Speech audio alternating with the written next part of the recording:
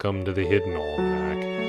I'm Reverend Mord. Today is August 5th, 2015. It was on this day in 1963 that the book Mule Skinning Gods was published. This book was the story of a young black woman's coming of age in the glass quarter in the city. It was a classic for many years and was eventually made into 2 rather bad movies and 1 very good one. The author, Aisha Goodman, had given up prose by that point and worked only in poetry. It was a book for my youth, she said. We should write books for the young and poems for the old. She was named the Royal Poet Laureate in 2004 and again in 2010. Mule Skinning Gods is listed as one of the 100 best books of the last century. It is the birthday in 1898 of the potter Nagoya. In an era of extremely Baroque craftsmanship, his pots were simple, well balanced, and had understated glazes. Occasionally, one would have a handle or a lid. The pots were widely copied, but rarely duplicated. His work sold for extraordinary prices in the city, but he nevertheless took his wares to the local farmer's market and sold them for $5 and $10 apiece, because he felt that to do otherwise would be to give the pots more grandeur than he was comfortable with. He died at the age of 97. It is the Feast Day of Chimes.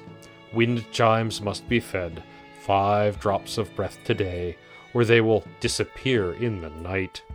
We do not know where they go, or when they will return.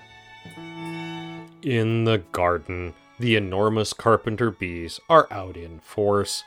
Carpenter bees are often treated as a pest by those who seem to believe that if you leave wood outside, it should be exempt from the forces of nature.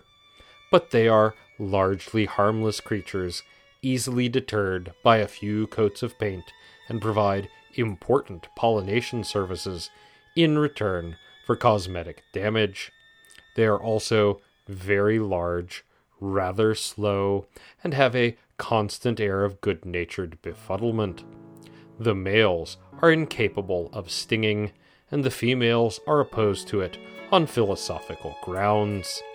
They like all sorts of flowers, particularly bee balm. The Hidden Almanac is brought to you by Red Wombat Tea Company, purveyors of fine and inaccessible teas. Red Wombat, we dig tea.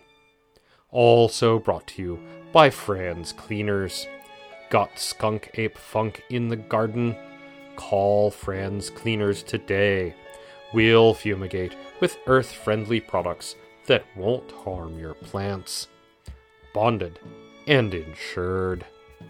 That's the Hidden Almanac for August 5th, 2015. Be safe and stay out of trouble. The Hidden Almanac is a production of Dark Canvas Media, written by Ursula Vernon and performed and produced by Kevin Sonney. Our theme music is Moon Valley, and our exit music is Red in Black, both by Costa T. You can hear more from Costa T at the Free Music Archive. All other content is copyright 2013 through 2015, Ursula Vernon.